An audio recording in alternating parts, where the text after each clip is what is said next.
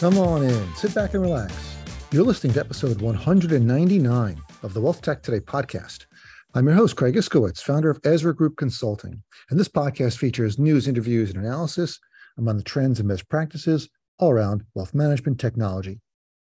My guest for this episode is Susan Emerson. Susan is Senior Vice President, Product, AI, Analytics, Data at Salesforce. This is really timely. I was excited to have her on the program, considering all the work we're doing around AI at Ezra Group, all the articles we're writing, all the webinars we're conducting, and all the town halls and CEO roundtables we're running all around AI. It seems like it's almost nonstop.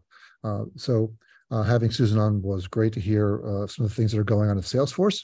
Now, Susan has been at Salesforce almost 12 years. And she has spent the last 25 years in B2B technology and software. She's been part of 3 M&As, 2 successful IPOs, and was on her 7th startup when acquired by Salesforce in 2011. So we're going to get into the podcast. Some really great stuff we talked about, including Salesforce's AI strategy, some interesting AI machine learning use cases, and some things that the Salesforce AI team is building. All good stuff. But before we get started, I have a message for you. If you are the executive at a broker-dealer, enterprise RIA, family office, or a TAMP, your tech debt is holding you back. Your old software platforms are rusty and falling apart, and they need a complete overhaul or to be replaced entirely. Your disparate systems don't communicate with each other, and it's driving your ops staff and advisors crazy with manual processes and other errors.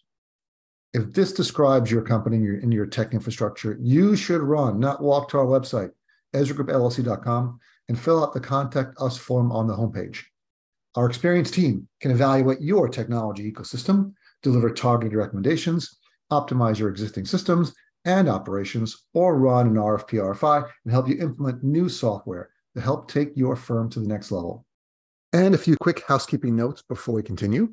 We at Ezra Group support a number of nonprofit organizations that do fantastic work for a variety of causes. One you should check out is the Invest in Others Foundation, which you can learn more about at investinothers.org.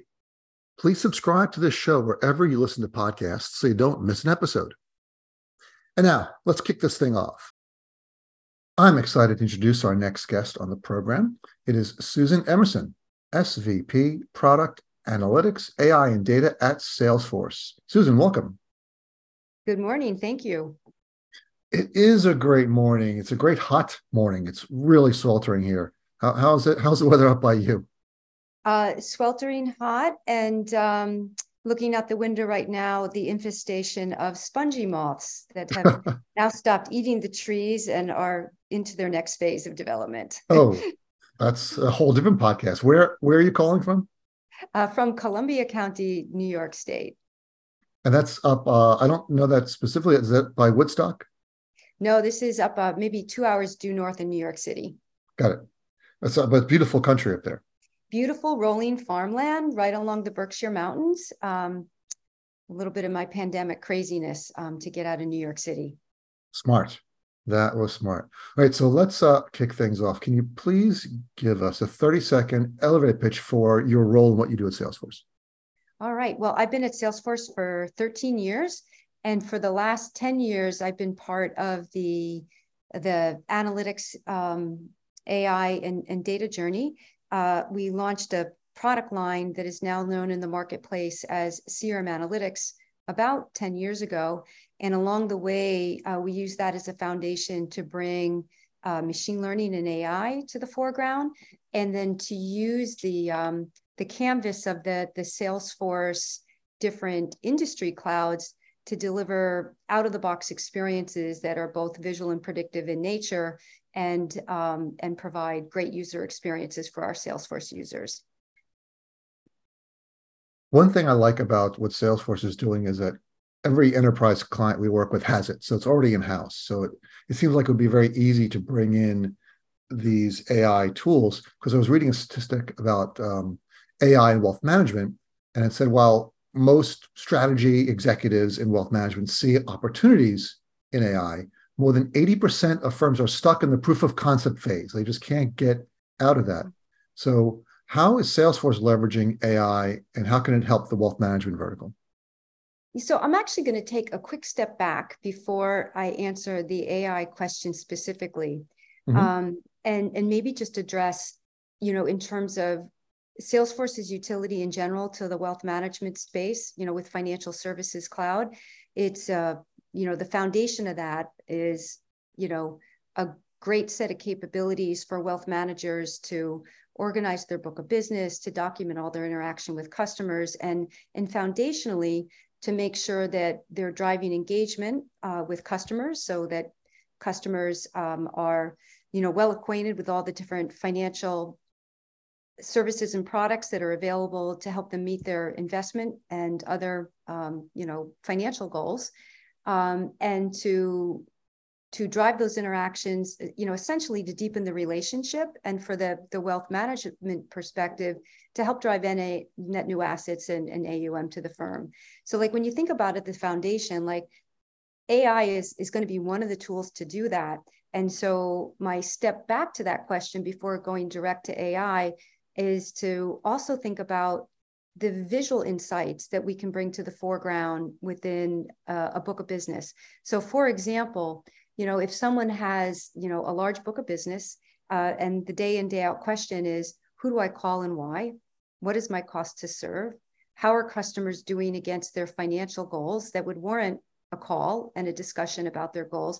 Like a lot of those questions can be answered, very quickly and easily with just a visual way to look at the book of business. So I sort of start there because you can get a lot of value off the table just by having very directed and curated understanding of that book, before you even get to the AI questions. So I usually, start there. That's where a lot of people start their journey, is just using these visual capabilities to explore that. And then sort of like the next path is like a lot of people, could say in words what might drive their engagement strategy. We want to work with customers and make sure everyone gets a touch every 90 days, right? Or we want to work with customers and we want to make sure that we're engaging with people that maybe they have open cases, a sentiment that's trending the wrong way, maybe assets under management are trending down. Like these are all just things that you could describe, that a nice visual way to get with that list of customers that would drive that engagement. So there are all sorts of things that you can do to help drive the main goals of like interacting with customers, driving the financial health and wealth of your customers, and bringing new assets to the firm before you even get to the big AI questions. Now, the AI capabilities, we've been in market for since mid last decade with machine learning type predictions in our ecosystem that help drive those engagement decisions. So things like, are there customers that are flight risk? Are there customers whose sentiment is trending the wrong way? Are there customers with a CSAT score that need to come to the fore of my list? Are there customers that have a high propensity to want to engage with us around a new product or asset class? So all these types of predictions that have been in market with us for quite some time that help the advisor answer those questions: who needs a call and why? And when we get on the phone or have the meeting, what are the types of things that we should be discussing around their financial health? So that's all stuff that we've been up to for a while. And then with the introduction of all the large language models, there's a whole new set of capabilities that we are working on to drive even increased productivity around those things. So I don't know if we'll get into conversations about, GPT and generative AI as well. But from the predictive side, we've been doing that since 2016 at Salesforce, when we launched our whole Einstein product line. I'm aware. I mean, we were very excited by that when it came out. We follow the industry closely, and Einstein was something we keep an eye on. But you covered so many areas there with just one question. Yeah. Let me break it out. So yeah, let's unpack it. Yeah. Let's unpack it. Let's decompose this. Driving engagement strategy. So you talked about sentiments that are trending the wrong way. I think these types of capabilities are the superpower of AI, and that once these permeate much of the advisor's systems, it will greatly increase their productivity, as you mentioned, and the way they operate. So can you talk more about how the AI in Salesforce develops these sentiments? Like you talk about flight risk. How does that work? How does it do that? What kind of data does it need? And how does it how does this data the results surface themselves? It could be a variety of things. Like, many organizations do surveys or have different ways where they actually collect voice of customer details. And so in some cases, it's just reading the screen. Like, customers respond with a survey, and then you're able to kind of quickly, calculate that. Like, here is the CSAT or here is the NPS. It's reported by the customer. We can also, like, if we've got, data that is predictive in nature, also use those things to generate potential predictions based on those facts. So that's sort of one thing, just reported numbers and reported scores, or maybe using some machine learning to derive that.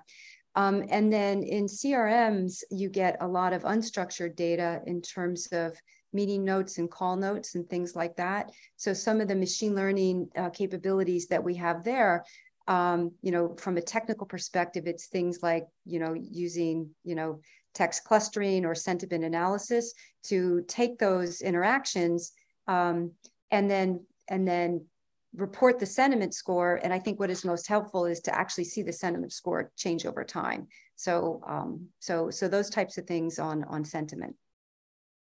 Can you give me an example of sentiment? Like, what is a sentiment? Positive, negative, neutral, that type of thing. Positive, negative, neutral. So positive, negative, neutral, and then being able to trend that over time, just so you get a sense of how that relationship is going. And then on the churn, because you also asked about churn, this could be a lot of different data points, and maybe a comment about the nature of the machine learning environment that we have to generate that. One of the things that it's very good at is rapidly telling you what data that you're using is actually predictive in nature. A lot of times you might have a lot of rows and columns of data and you think it's all valuable, but not all of it might have predictive signal. And so in doing something like churn, you might have a whole bunch of different data hunches or hunches about data that you think will be helpful, like interactions that you've had, like activities, calls, like the performance of the portfolio. Like there might be a lot of different data that could be sourced both from the CRM and your transaction systems. And the way it works is, like, you basically would tell the system, and with a couple of checkboxes, I would like to minimize churn.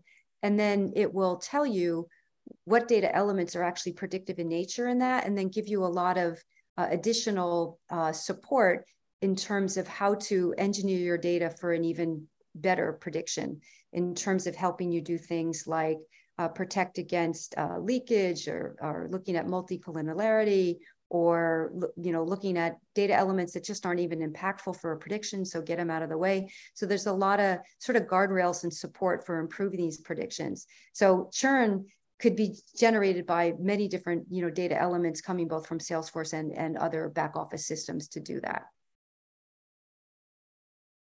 churn is such an important statistic in wealth management. Yeah. As with probably in many industries, you want to keep that churn to a minimum. Yeah. But I find it fascinating that when I check off the box, I want to minimize churn, that the system then tells me which data is important. Yeah. And I imagine people have lots of hunches. They think what's important, and then they find out, well, it's not important. So how does that change the way they operate when they realize the data they thought was important really isn't?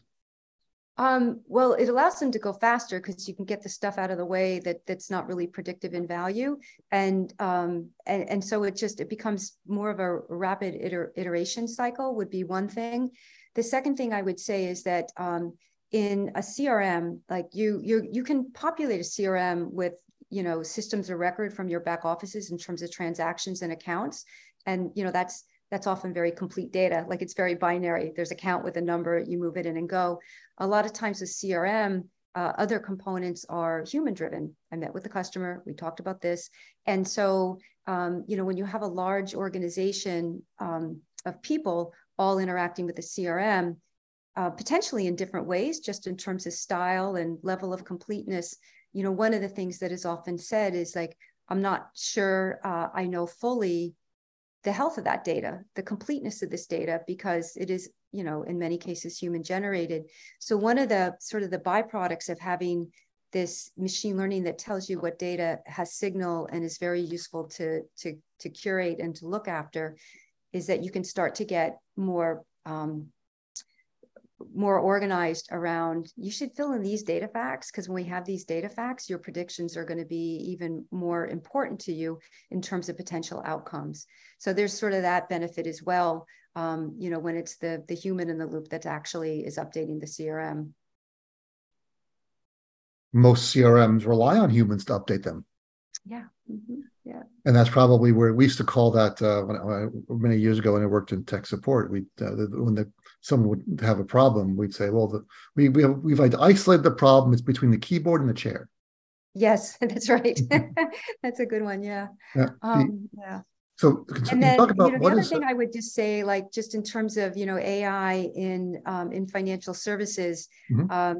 Many, many years ago, I sold OTC derivative trading systems to Wall Street. And I learned really quickly that the customer's data science team is always smarter than yours. And I've sort of like carried that throughout life.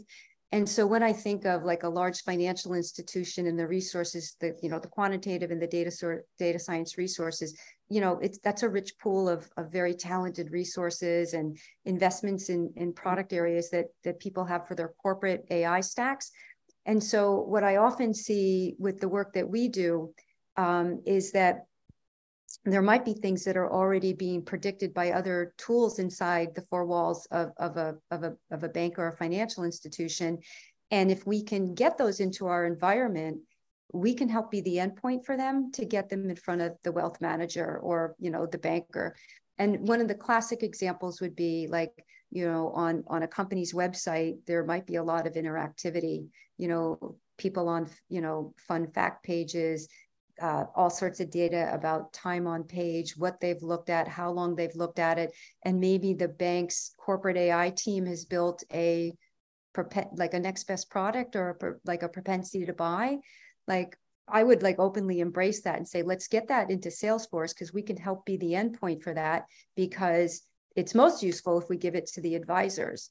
But then what I would go on to say is that the machine learning that we have, and I already talked about some of the nice attributes in terms of its speed and its interactivity and its sort of no code vibe, but it also is really outstanding if you've got a process that begins and ends in Salesforce, like a lead that we open, a lead that we close, an opportunity that we start, an opportunity that is won or lost, an onboarding process that begins, an onboarding process that it ends. All that interaction is in Salesforce. And so like in the case of that propensity to buy coming from the bank's AI system, we then would do propensity to close, because then we own all the interaction steps. And so it's just a way of, I think, embracing like best in class and embracing, fundamentally what we're trying to do is help the wealth manager engage with customers and to help the customers with their financial, wealth goals, and to drive, AUM, net new assets, to the bank. So I find that sort of a nice continuum of embracing things that might be already in place and adding additional value add on top in terms of the whole Salesforce journey, plus our machine learning journey on the Salesforce side.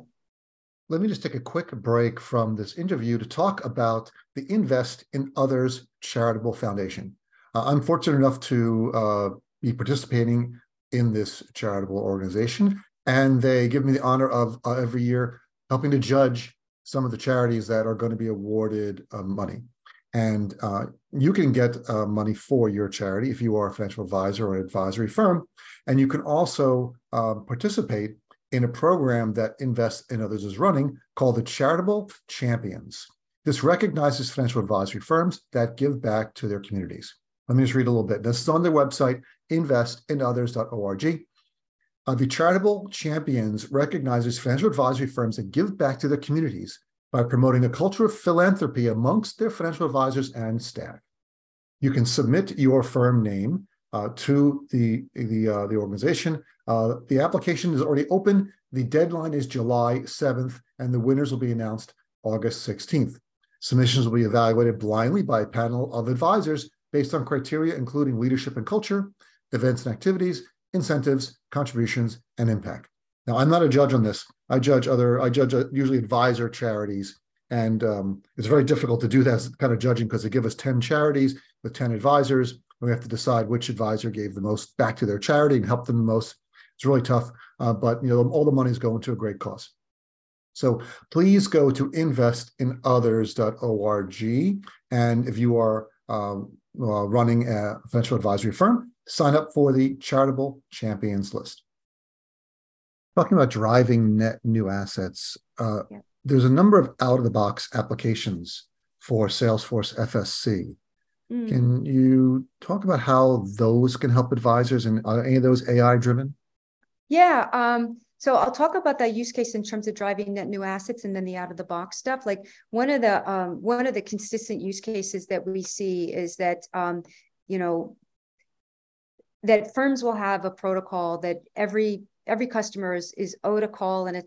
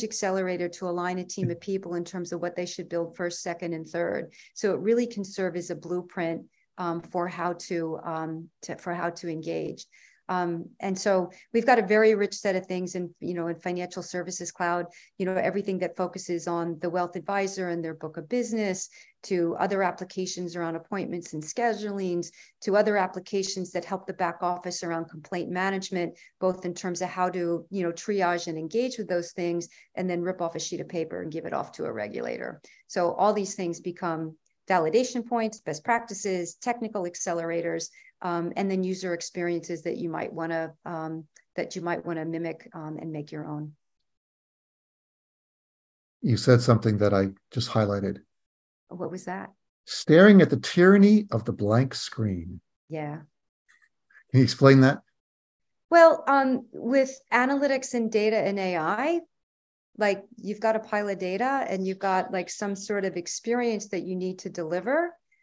And that experience that you deliver needs to be done in a very curated way that drives activity, right? Like it needs to be in the path of the advisor because you're inspiring them to do something with their book of business and their customers.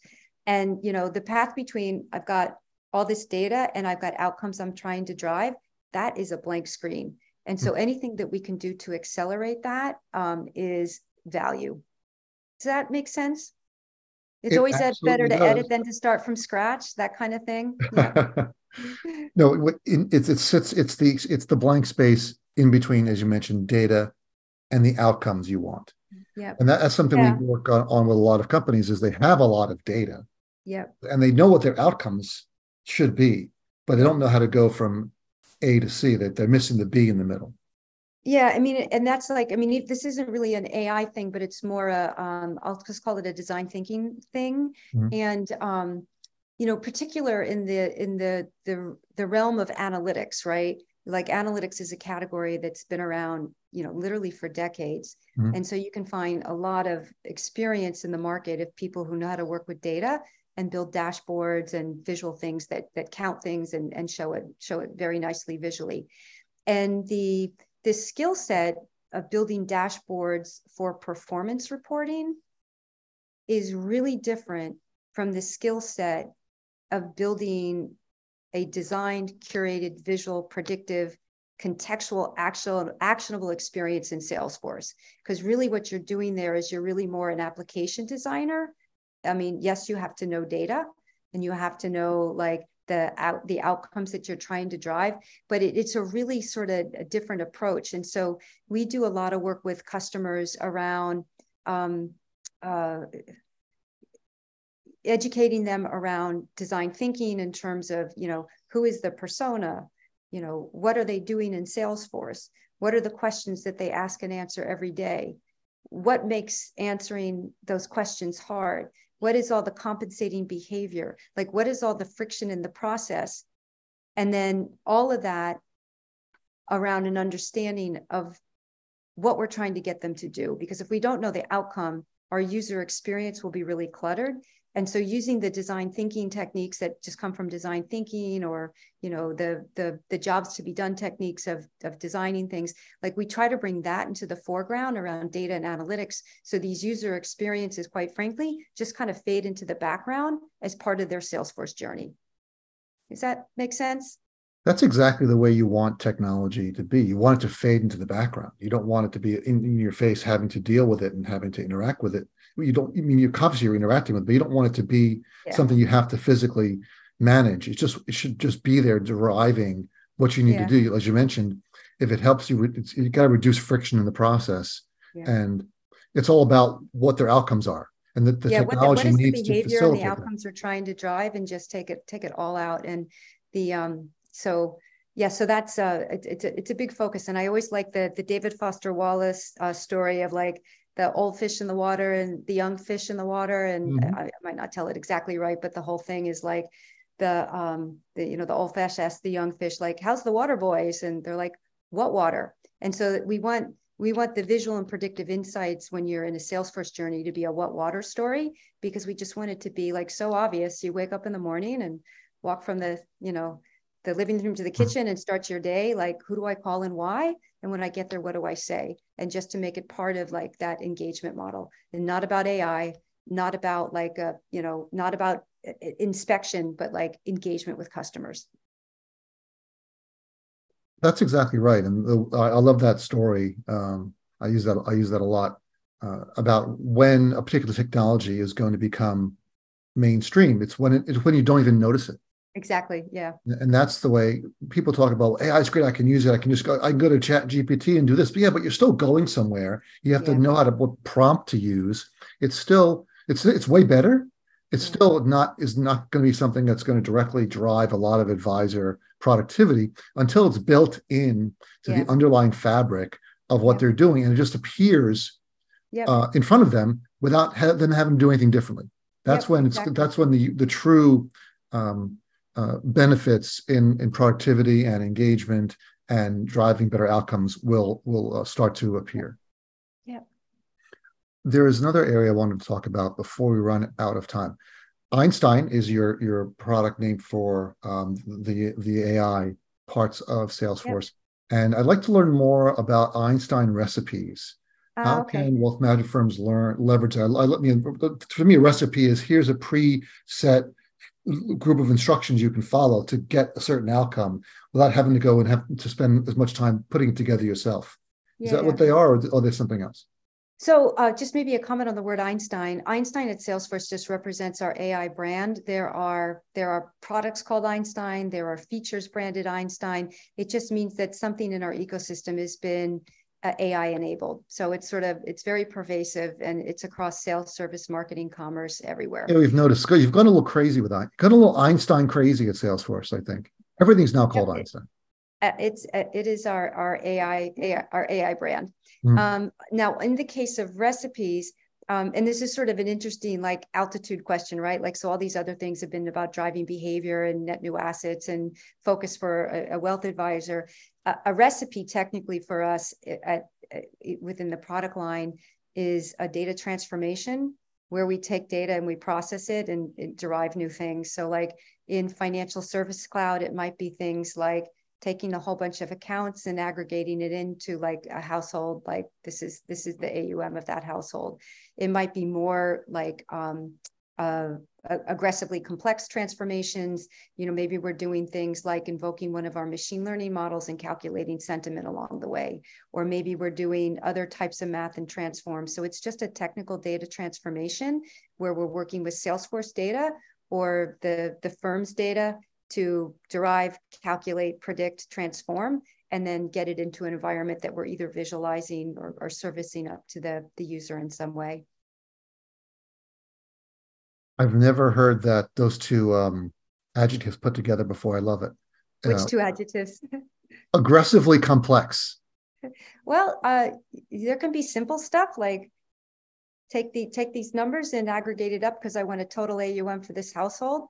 And there can be like in other parts of our portfolio, we do a lot of really complex things. So, and this is outside of the domain of financial services, but that same recipe component does all the mathematics for us for rebate programs. And so you can imagine rebates programs can be very complex because there can be volume tiers and there can be product, like this product is in, this product is out, like, at this tier of volume, something else happens. And what if there's a return? So like those can be very complex. We do similar things with loyalty point management for members who accrue points with usage of products and services also can be complex. So, aggregating household accounts could be straightforward, but the math that we do can be more aggressively complex. I'm going to steal that when I talk to clients. They say, well, is it a big problem? It's not only is it a complex problem, it's aggressively complex. It's a lot of math. It's a lot of math. It's a lot of math, and you want to do it nicely and visually. Yes. Yep. Mm-hmm. I was reading about a press release just came out about Einstein GPT, Mm-hmm. where you're partnering with OpenAI, and it's going to be going through all of your different products. I was most interested in Einstein GPT for Slack. Well, Einstein, like as you mentioned, like we launched officially Salesforce, Einstein GPT, I think 3 weeks ago at a Salesforce AI Day in New York. And our plans for those types of experience are literally across the entire portfolio at Salesforce, around sales, service, analytics, marketing, all of these areas, and Slack as well. And Slack is obviously a really rich environment of unstructured data. And so like internally, I've been using capabilities with Slack that summarize the channels that I participate in and just give me the quick summaries of what's happening. So that's a very rich environment for that. As is on the servicing side of things, with Salesforce Service Cloud, just a great environment both to help operate, service agents and operators with proactive prompt response. So it's much easier and quicker to respond to customers with large language models suggesting responses all with a human in the loop that an agent can then edit or just use. And then the case summary and the action steps that are required, after a case, like all of that sort of productivity gain for operators. And then on more of the traditional sales side, doing things like, generating a customer interaction, and doing it in a way that leverages what we know about a customer for the CRM, but without exposing or risking our data. So, if you followed us on AI Day, some of the things that we talk about is the Einstein Trust Gateway, where we do all sorts of things in terms of, prompt engineering, grounding, masking, no prompt retention. So you can leverage all this rich customer interaction that you have, but without exposing, data in ways that were unintended. So sales, service, marketing, commerce, Slack, yes, all of our product teams throughout Salesforce are looking at all their product plans in terms of how we can bring these large language models and experiences to the foreground. At some point, it's just going to be AI talking to AI. Right? We're going to be. I saw a great comic cartoon. It's an office, and the guy was saying, I'm going to take this large block of text. I don't have time to read it. I'm going to use AI to summarize it in bullets so I can send an email. Other side person like, I got this email, these bullets. I'm just going to give it to AI to expand it so I don't have to do that work. So it's just one AI talking to another AI being funneled through humans. But I don't know if you watched Silicon Valley, but there's that one great thing where they Guilfoyle and I forget his nemesis name, they're always arguing with each other, and they created both their little AI bots, and it basically melts down their production servers because so kind of silly stuff like that. But yeah, that could happen. Before we wrap up, are there any AI related statistics we love that that you can share about Salesforce? Yeah, so I would there are a couple things I could share. So we've been at AI since 2016.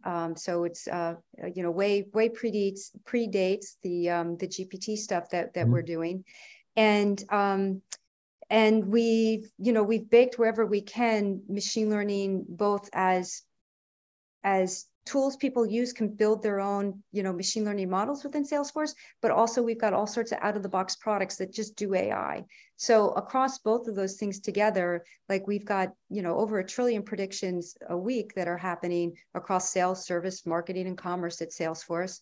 We've got a rich team of R&D that, also, other facts are things like, our AI patents, over 210 AI patents, many AI research papers in the research community. So across usage and adoption, 1 trillion plus a week. And then in terms of our participation in the ecosystem, with research and scientists also very prominent.